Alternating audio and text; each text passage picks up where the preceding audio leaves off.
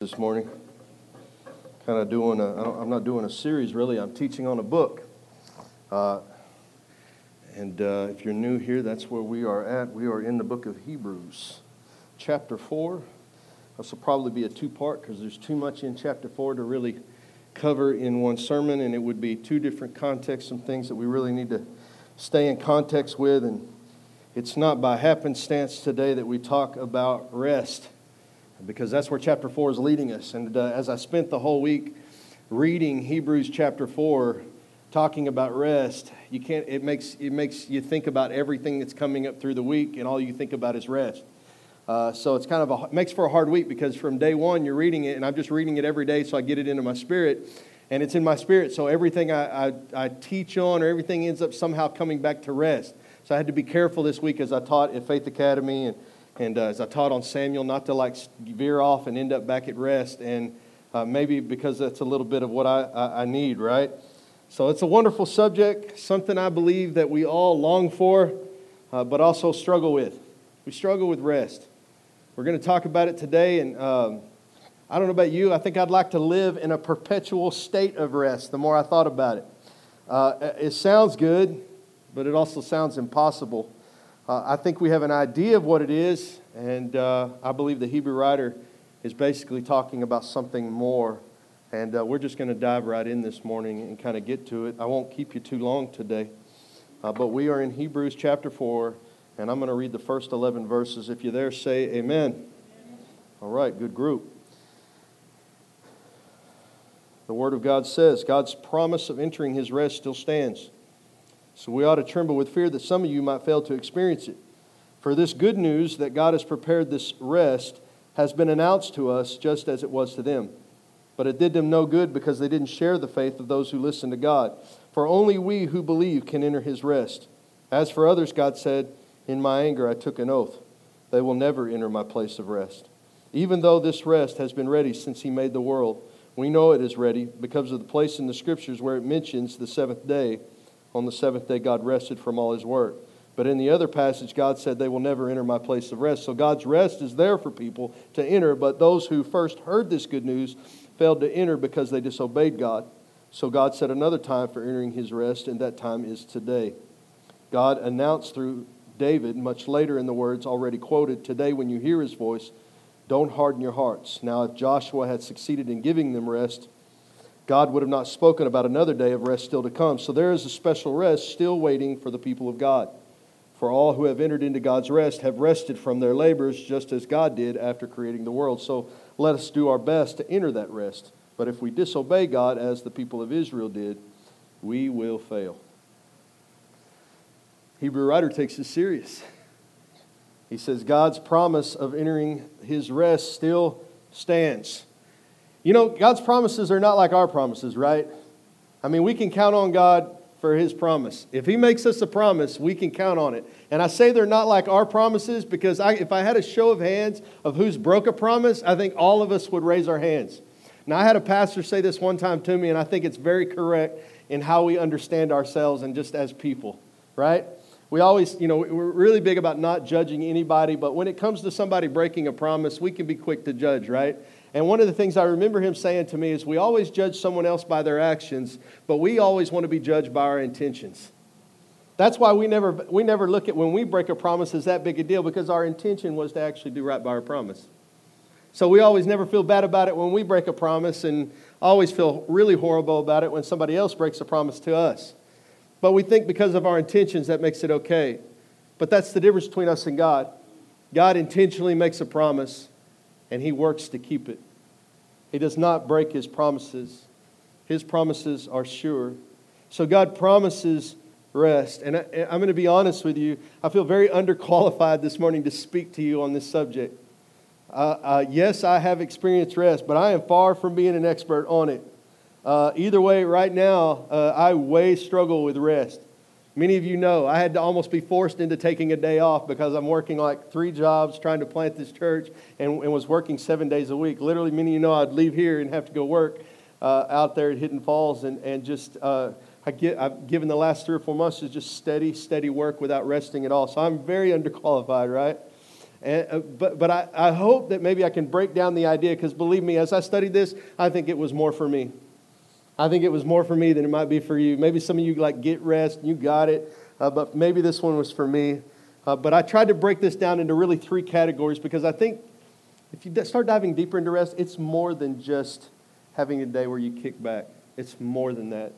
And I broke this thing down into like 3 different categories. So if you're taking notes today, I'm about to give you some bullet points as we travel through what it means to biblically rest. I don't normally break things down like that. I don't normally have bullet points. But this week, for some reason, it's like I saw 3 that just hit me hard.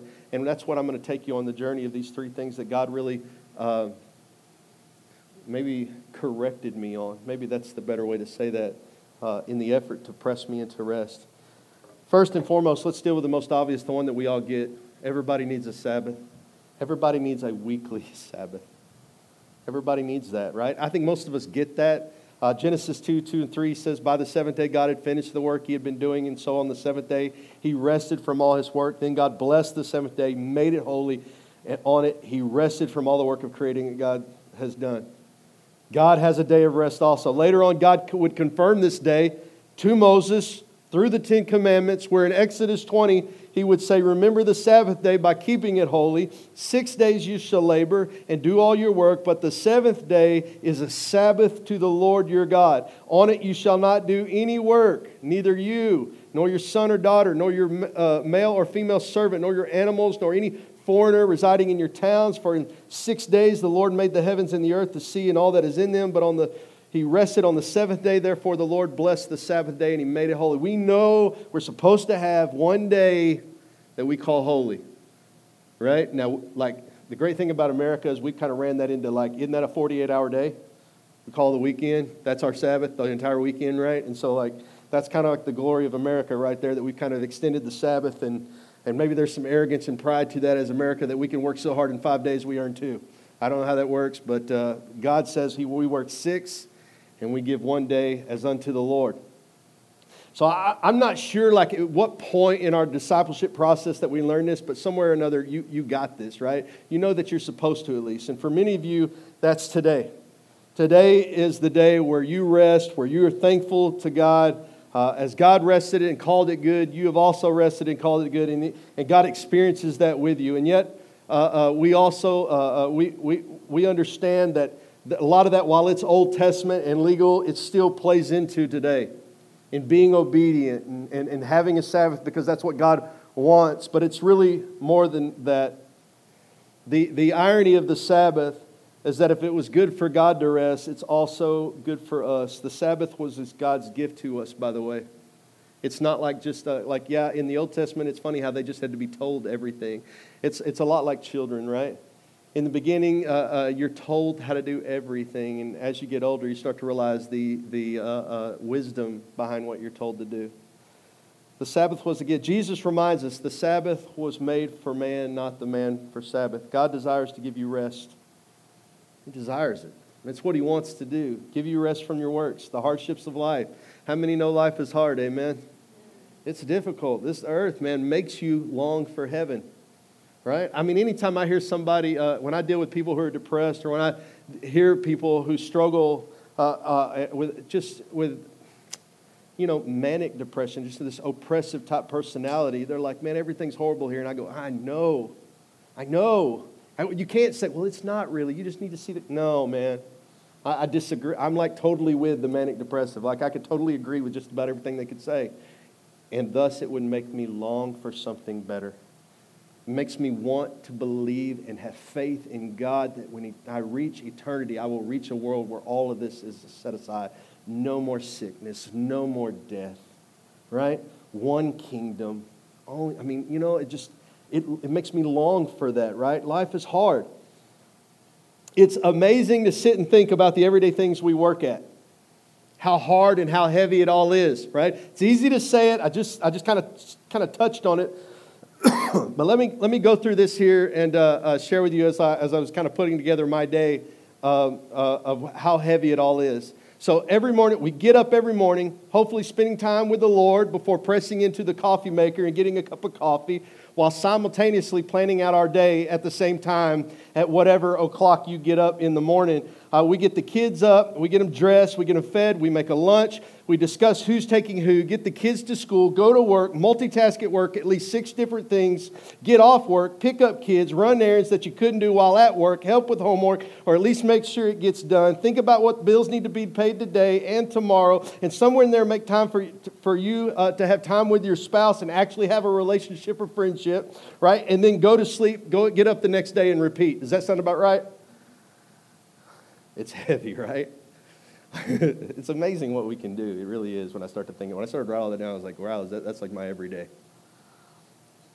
A majority of the people I know, they pray for the weekend, right? Working at Hidden Falls, that's one of the things I see. People who live for the weekend. I'm not sure they have a paycheck after Friday or after Sunday, but they show up on Friday with a paycheck and it's gone by Sunday, and they have lived for the weekend. They work all hard as they can, and they live for the moment of rest, that small, brief moment where there's a break in the schedule, and that's where they find rest. And the older you get, the more you covet rest, the more you want it. My wife would tell me about days where she dreams of sleeping. I can't wait for I can just go to sleep.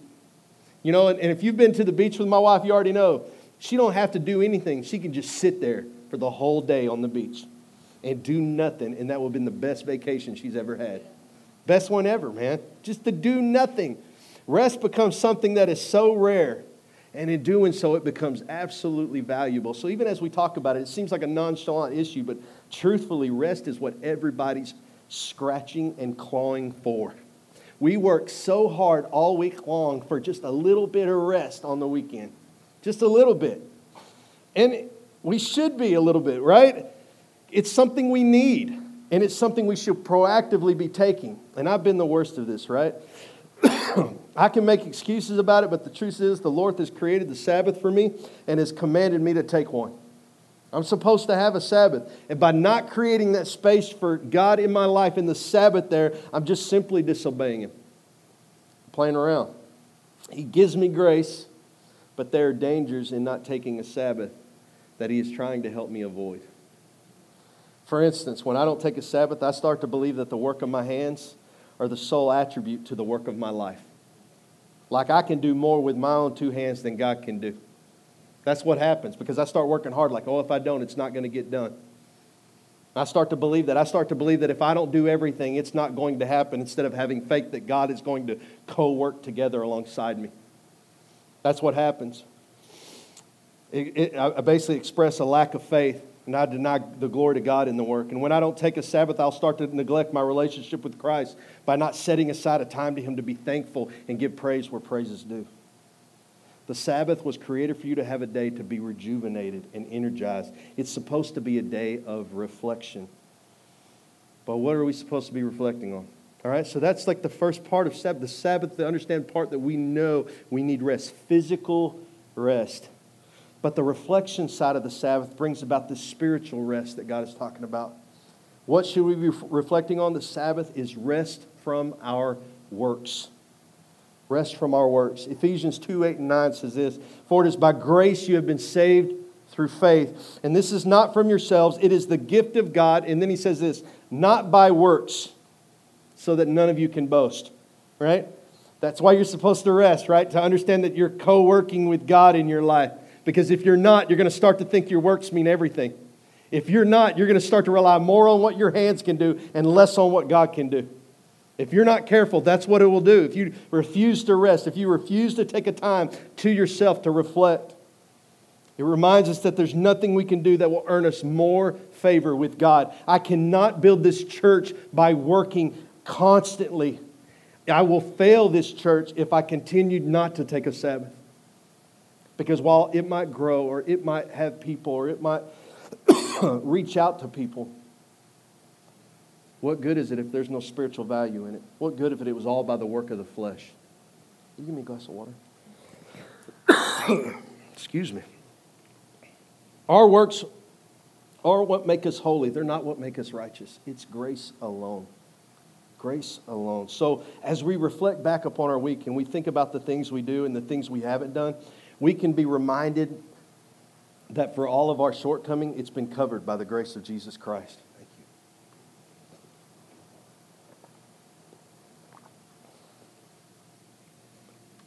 Some of you need to rest from the idea that it's your obedient works that somehow draw you closer to the Father. As if you're better, the redneck word is gooder. If you're gooder, that makes God more proud of you. It's not true. It's by grace you're saved. You receive Jesus Christ. He sees you through the grace of Christ. He's already proud. He's already proud. You get up every day and you have this pressure believing in this idea that if you fall into the works, if you fail in the works of being a Christian, you're somehow a failure altogether. Somewhere you've lost the concept of what Paul spoke of, that all your works anyway are filthy rags. All the good I do is really worthless if it's done outside of Christ. It's all worthless, right? And ultimately what will happen is if you don't start giving glory to Christ and setting time aside for Christ, you're going to start receiving all the glory for the things that Christ should be getting glory for. And eventually it'll become what defines you. Obedience is good, and it's good, it really is. But grace that freely flows from Christ is what we should long for. It's what we should be pressing in for, right? So while the Sabbath brings us rest physically, grace brings us rest spiritually. So we don't have to struggle. The struggle of, man, if I'm not good today, or if I held my tongue, or I slipped up, all of a sudden I'm a bad person because my tongue was saying things that are not representative of Christ. Right? We can have grace in that moment and go, all right, I make mistakes. That's part of it. It's part of life. We get back up. We keep trying, right? Because I think it's good to work towards obedience. But let's make no mistake. It's not obedience that saves us. It's grace that saves us, right? So and when we start to look at this thing spiritually and we start to look at this thing physically and we see these two sides of Sabbath, right? We see this idea that the Sabbath is more than just a day off. It's more than that. It's more than just this time we take, so I can rest, and it's all about me. It's not about that. It's about how God works through you, how God works in you. Kind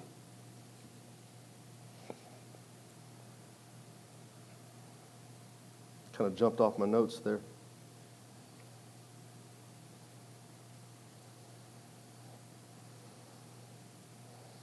In this, we discover that the Sabbath was more than just a day off. It was meant to be this rest that we would enjoy, this moment where we would give glory back to God in our lives. And why would we ever come together and we praise God for rest like we did this morning?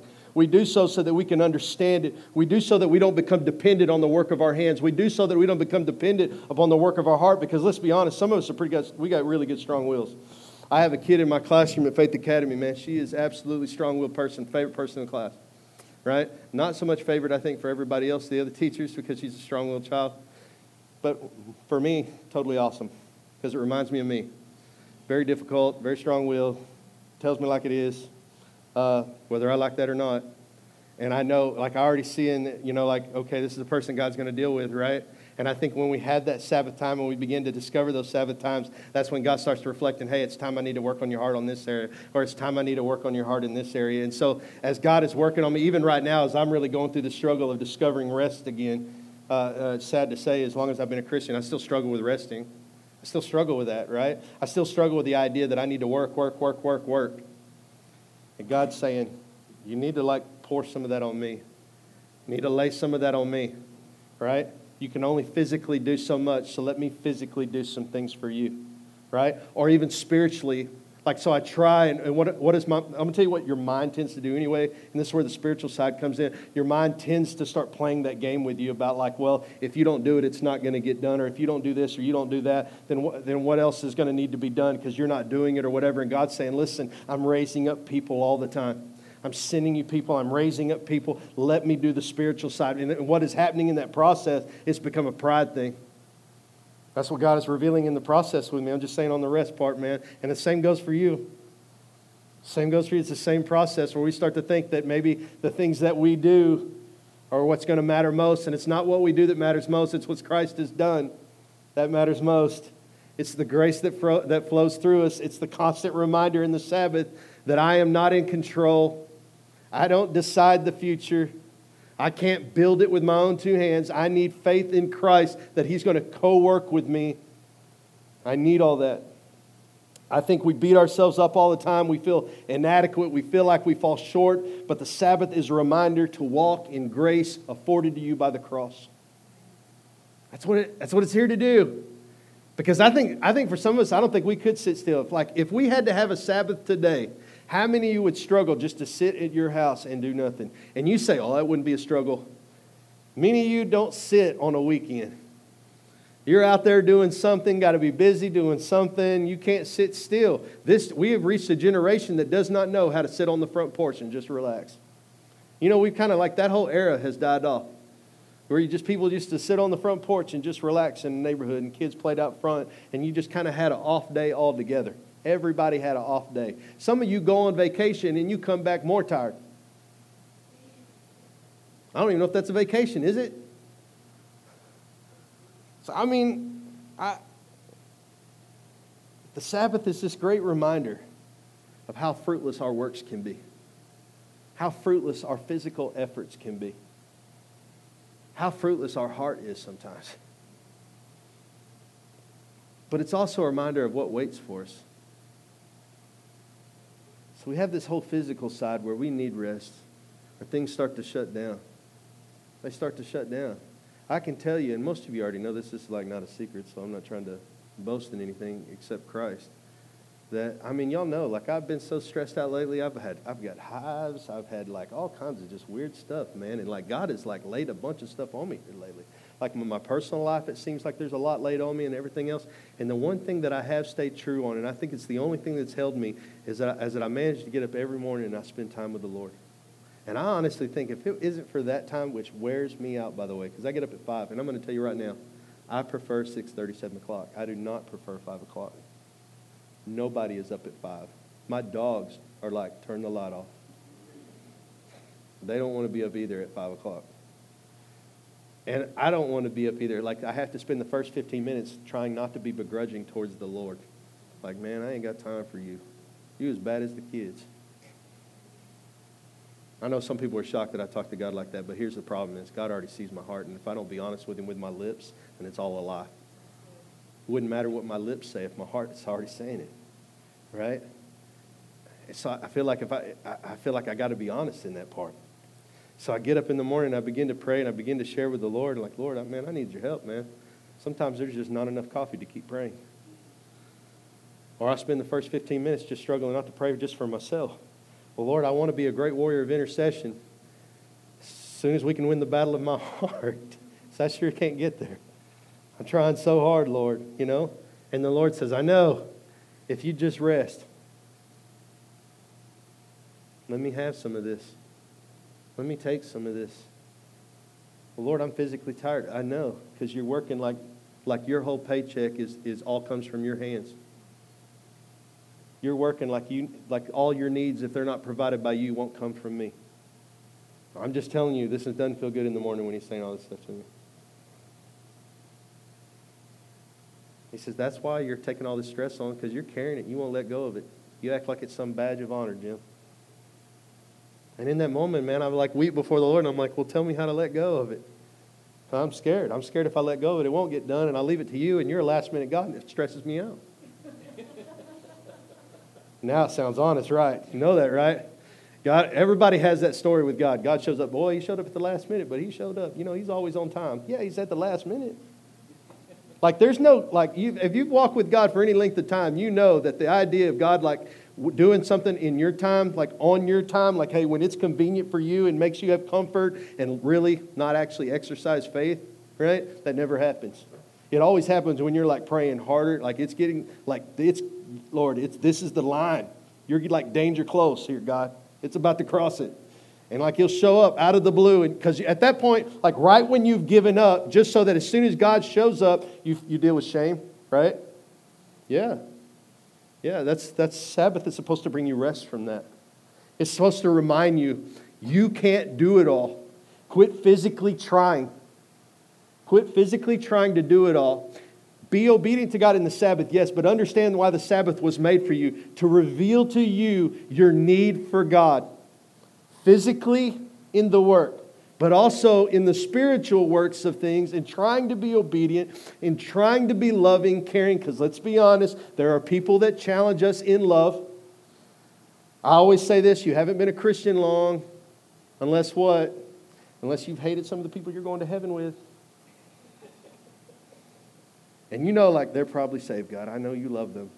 And because you're the only one that can, God. Come on. And I know that you're using those people, God, to teach me patience and love to love like you. Right? Everybody's got that person in their life. That's why it's funny. Everybody has that person because God does want you to be Jesus. So He puts people in your life that interrupt your life. Just like people interrupted Jesus as He went from one place to the next. He had to stop everything He's doing. I mean, think about, we've talked this before in here, but like as the woman came and grabbed His garment, you know, He has to stop everything He's doing. And they're like, He's like, somebody touch me. Everybody's touching you. Can you imagine the frustration of the people along? Everybody's grabbing onto you, man.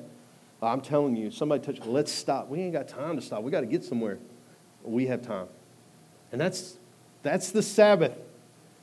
Rest in the moment that God is in control.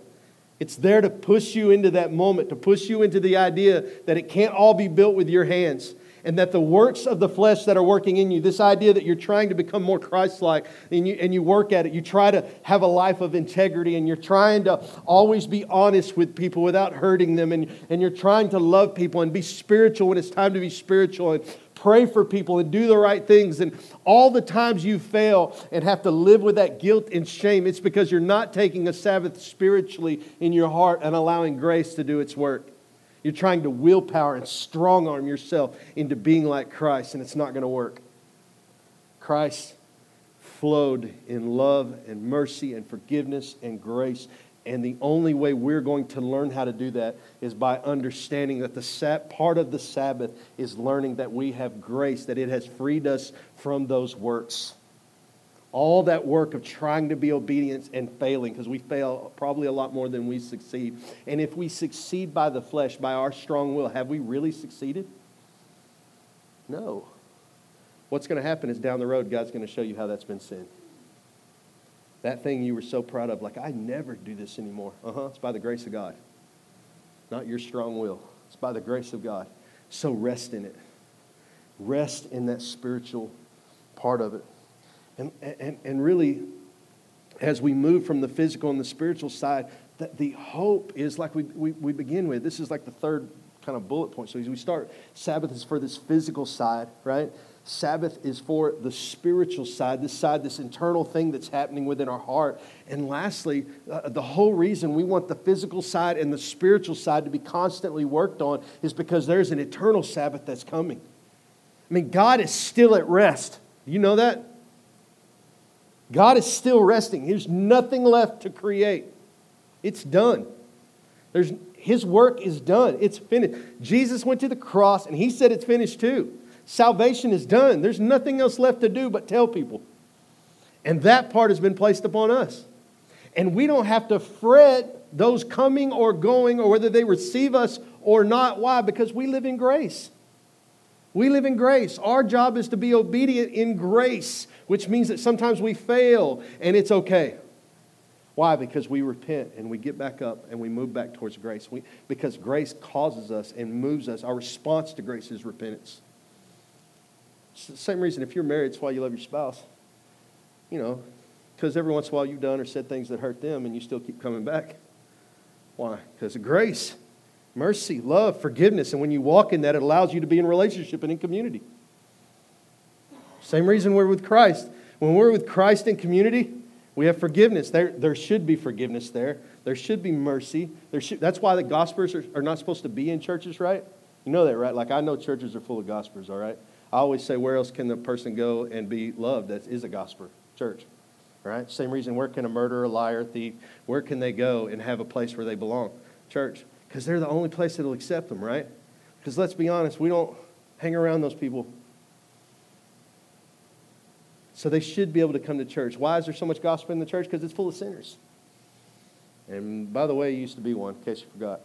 That's also what the Sabbath's supposed to do. Be a great reminder of the shifting, the changing in your own heart. So there's this eternal thing, though, that's happening. And in this eternal thing, as God eternally rests from His work of creation, we're supposed to rest eternally someday as well.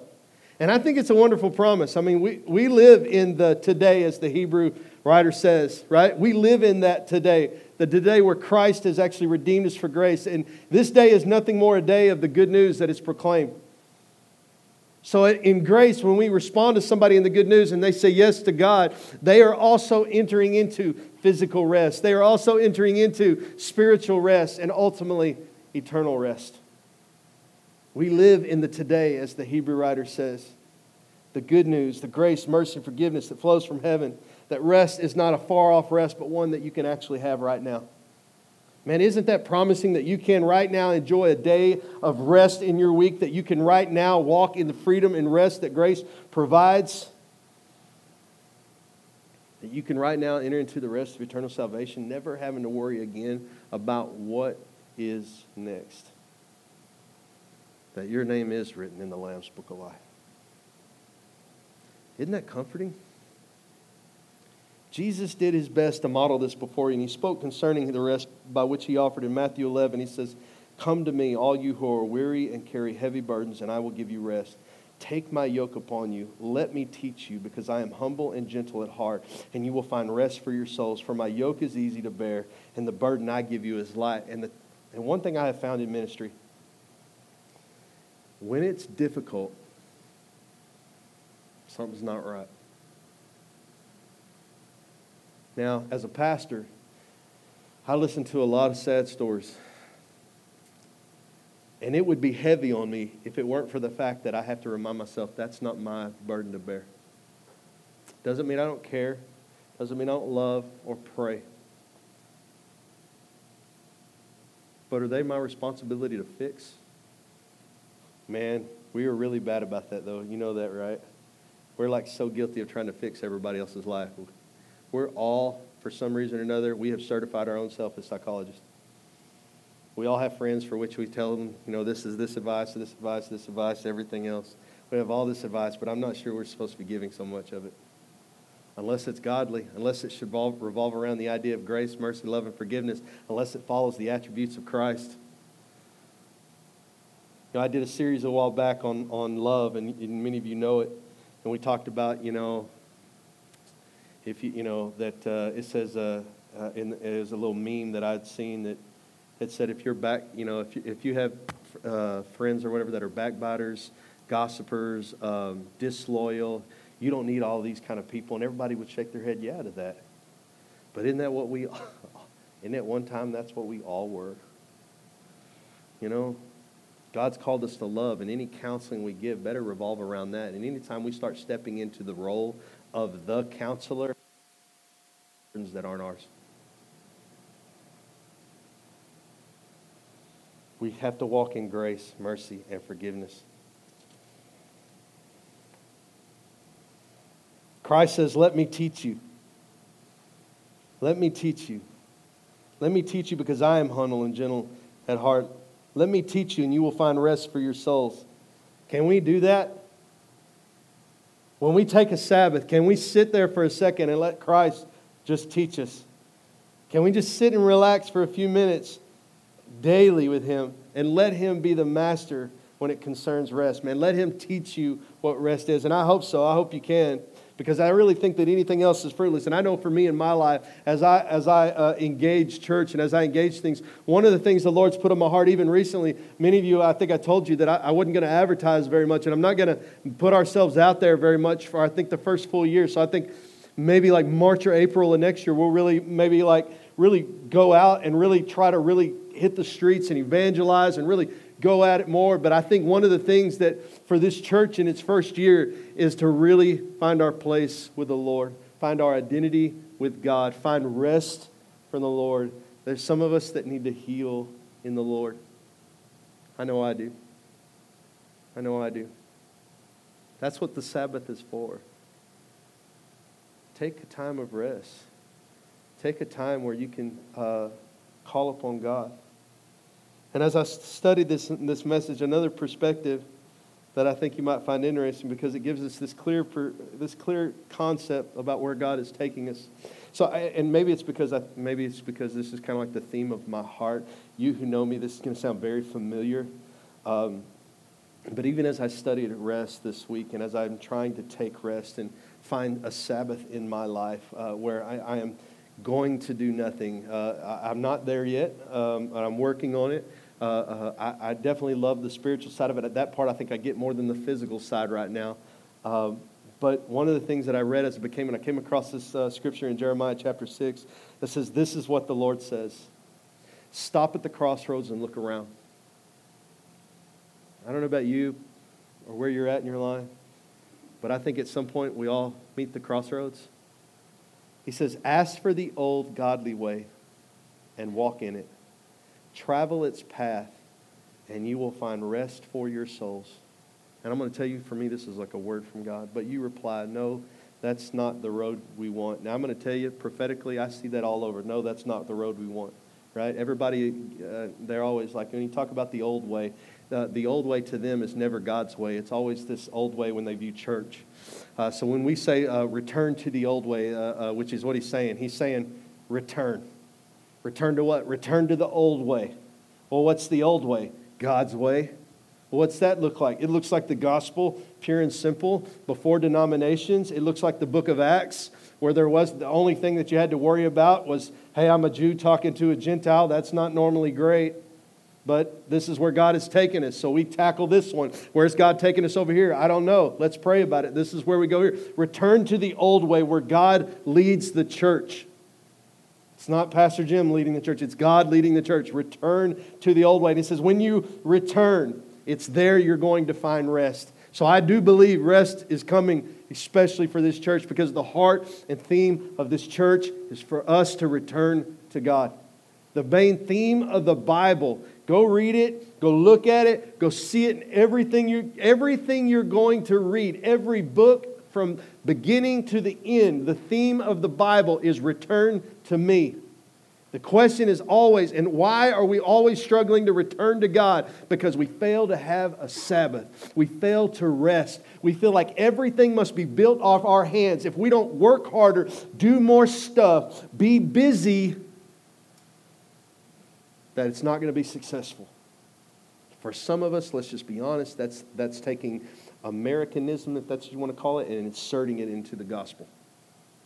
And I love America, but the pride thing that comes from America, this idea of the American dream, is not gospel friendly. It's just not. This whole idea that we're bigger, better, got to do everything more extravagant. The funny thing is I'm not sure that if we took our church overseas, that they would even call us Christians. Totally different concept of what it means to be of Christ overseas. Why? Because they are a return church. A church that focuses more on their talking with God, on prayer, on fasting, on seeking the Lord, and allowing the Lord to build things rather than their hands. We're really bad about that in America. Especially as I'm engaged right now in this idea of leading a church and should I advertise and a website and all these things that come with it. It's really easy to get caught up that if it doesn't follow me or if my hands don't do it, it won't get done. As if God is standing there going, man, somebody just untie me. And I'll be honest with you, the more I struggle with that, the more I wonder, if this church grows, will it be attributed to God or will it be attributed to how hard we work? Because if we can build this thing with our own hands, it won't be of God. It won't be. And that's a scary place for me to be. And the only way I know how to balance that, especially I think this is why God has me here this week, is to find it in a Sabbath. Is to find a time of rest where I lean on God. And I think that's the same for you. If you're looking for peace in your life, you're not going to find it without a time of Sabbath, without a time of rest, where you lean back on God, that you physically can't do it all. You acknowledge that, admit that, and repent for thinking you can. That you also acknowledge and repent for thinking that all your works are of your own strong will or anything else that you're trying to. And man, you quit this. And I'm telling you, if you ever you got to watch yourself, because if you get yourself to the point where well, I don't do that anymore. I don't know why they don't do it. They've been going to church. Listen, man, as long as they're in church, there's faith that they'll be changed. And you need to give that to God. You need to give that to God, man. how they talk, what they do, the actions that they're doing, at least they're in church, man. And if there's anywhere somebody can make a change, it'll be there. Many of you know my story that for the first 4 or 5 years I went to church, I smoked weed. I am so glad nobody really beat me up and Bible thumped me. Because you know what? 4 or 5 years later, it was like one of those things where God started to work on my heart. This needs to go, Jim. You're starting to rely more on this to give you relaxation than relying on me and allowing my grace to give you relaxation. You're not free. You're just substituting something for me. You're not free. And you know what? Through a process of time, God began to take those things. He began to take those things in my life until I could find rest. And I'm going to tell you, there's always something trying to just jockey for that position. There's always something vying for that position. Man, we're in hunting season now. You better know that my brain has gone into hunting mode. And I have to fight it all the time to make it not idolatry. And that's just being honest. And I know it sounds silly and funny, but for me, that's a truth. Because I love to do it. It consumes my thought process. And I have to be careful with it all the time. And it's just like other things. Whatever that is for you, you got to be careful. And the one time where I can think about that, the one time where it really starts to stir my heart is when I'm praying and I begin to talk to God. And I begin to think, and He has to remind me of these things. Here are the things we got to work on today, Jim. Let's work on our mouth. Let's work on hey, when you're interrupted, not to become the devil. Okay? You don't got to snap back at your wife or your kids. Be nice to them in the morning, right? Because my wife was telling me, hey, they're like scared of you. You know, I'm like, well, I got up at 5. I was mad. God heard it too. You know? And God reminds me in prayer, be nice. Set the tone today. Show them they're going to have a good day because you're going to have a good day. Why? Because my good day is not dictated by the work of my hands. It's dictated by me reminding myself that I'm walking in grace. I need help today. I need to return. That's ultimately what I'm trying to do. I'm just trying to return to God every day. Every day I get up and I go, Lord, help me return to you. Help me fall on my knees and just return to you so that I can experience the rest that you prophesy about. So I can experience the rest that the Hebrew writer said, that Jeremiah speaks of, that Jesus speaks of. I come to you this morning, God, and I say, I want it. So here's my burdens, God, and I begin to pour my burdens out. Here's the things that are weighing heavy on me today, and I begin to pour those things out.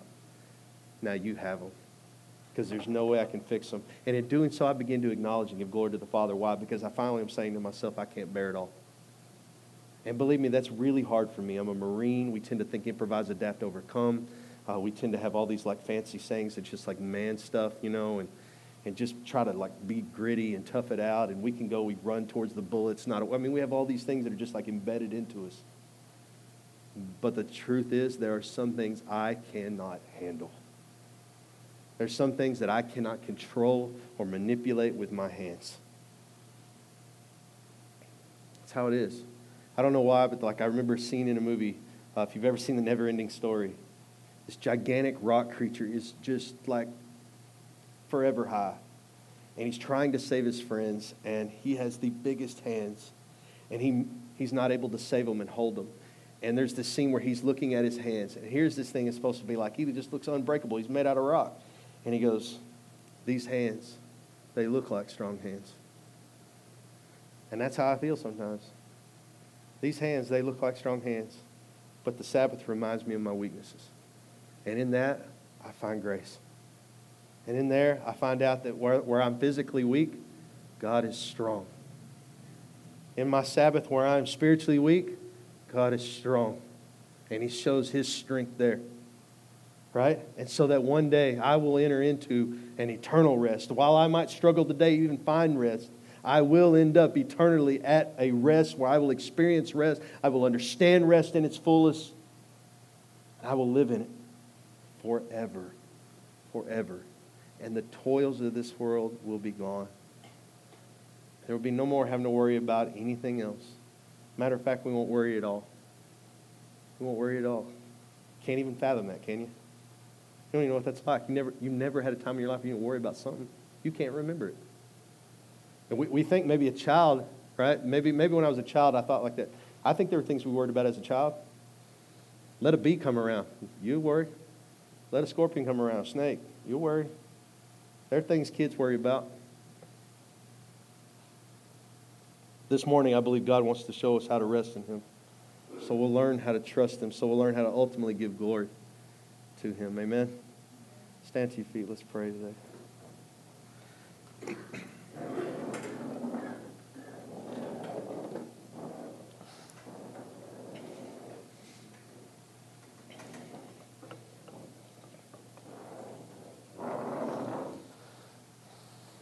You know, one of the reasons when we started this church was really just to not do anything new. And one of the things I want to be very careful with is to say that this is not a new church. It's not new. I don't think you can make the church new. Jesus Christ is Jesus Christ. He's been around for 2,000 years. There's no way we're going to do something cutting edge. I don't believe any of that stuff because I believe in returning. And when I say the old way, the things that I want to be built, that I see that the Lord built His church upon, that I can see in the book of Acts where I believe God built His church in the book of Acts, and it looks like community. This idea that we come together, I always say, especially if you're new, I say that this is not a church full of families. This is a family church. And what I mean by that is when you come in here, you become part of the family, not a group of families. And we become one. And we share life together. And we share pain together. And we share triumph together. And we all get happy when one person's kid does great. And we're all sad when something's bad. And when somebody's hurting, we're all hurting. It's one family, like the book of Acts. I also believe that God has called us to prayer. I believe God has called us to prayer. That's what Sabbath is here to remind us to. It's hard to walk in Christ if you don't ever talk to Him. You've got to start talking to Him. It's got to be part of what we do every day. This is the old way, by the way. It's like nothing new, right? That's why I have this tendency. We're not a new church. We believe in prayer. That's number one here, prayer. Second is discipleship. Discipleship is second. That you actually know the Bible. I'm telling you, in any sports that I've ever been in, some of the greatest players I've ever met, they're great because they have a great understanding of the basics. They have a wonderful foundation for just how to basically do something. And you'd be surprised at how many people just don't know the basics. And we are seeing a whole generation come up that have never, ever read anything about the Bible at all. At all. They have no idea about it. So more prevalent than ever. And it's hard because I think it's better to not, let's just say this. When I was in the Corps and when we shot rifles, the people who did the best were the ones who never had any training behind a rifle at all. Because the people that already had some training but not really that great, they had all kinds of bad habits. So I'll be honest with you. I think it's really best to get you a good discipleship. Find your way in. Read the Bible. Let's come together on Wednesdays. Let's come together on Sundays. Let's study. Let's grow in the Word. Let's get knowledgeable because there's nothing, I think, more dangerous or maybe more dangerous to be right than somebody who like barely taps into it once in a while and tries to use it. I mean, we don't give kids, little kids guns. That's the same idea, right? Because the Word is supposed to be a sword. I mean, and I don't know about you, but there's some people I wouldn't trust with a sword, right? Some of you got people, you wouldn't trust them with a weapon. You're like, no, they don't need anything, right? Same concept. The Bible's not to be misused, not to be used lightly. The way we respect a weapon is the same way we respect the Bible, right? Don't aim that thing at anything you're not ready to kill. That could actually preach. I say all this to tell you, that's the beginning of rest. Because you won't have a problem with rest if you're praying and you're reading your Bible. Because you'll be in Christ. You'll be in the Lord. And you'll find your way back to Him constantly. You'll find out for yourself that idea of return to me, come to me, is this resounding theme of God. Let's pray. Lord, right now, Lord, I sense your Spirit in this place doing a work, God.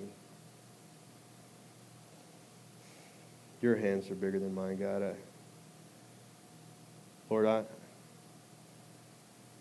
I did all that you commanded me to do this week, God. And I lay the rest upon you. I thank you for the opportunity to speak, God, and I thank you for the opportunity to tell others about you. But Father, I do pray for these for whom are here today to hear the good news, God, that your grace, God, has secured our rest. Father, I pray that they would be physically rested today, God.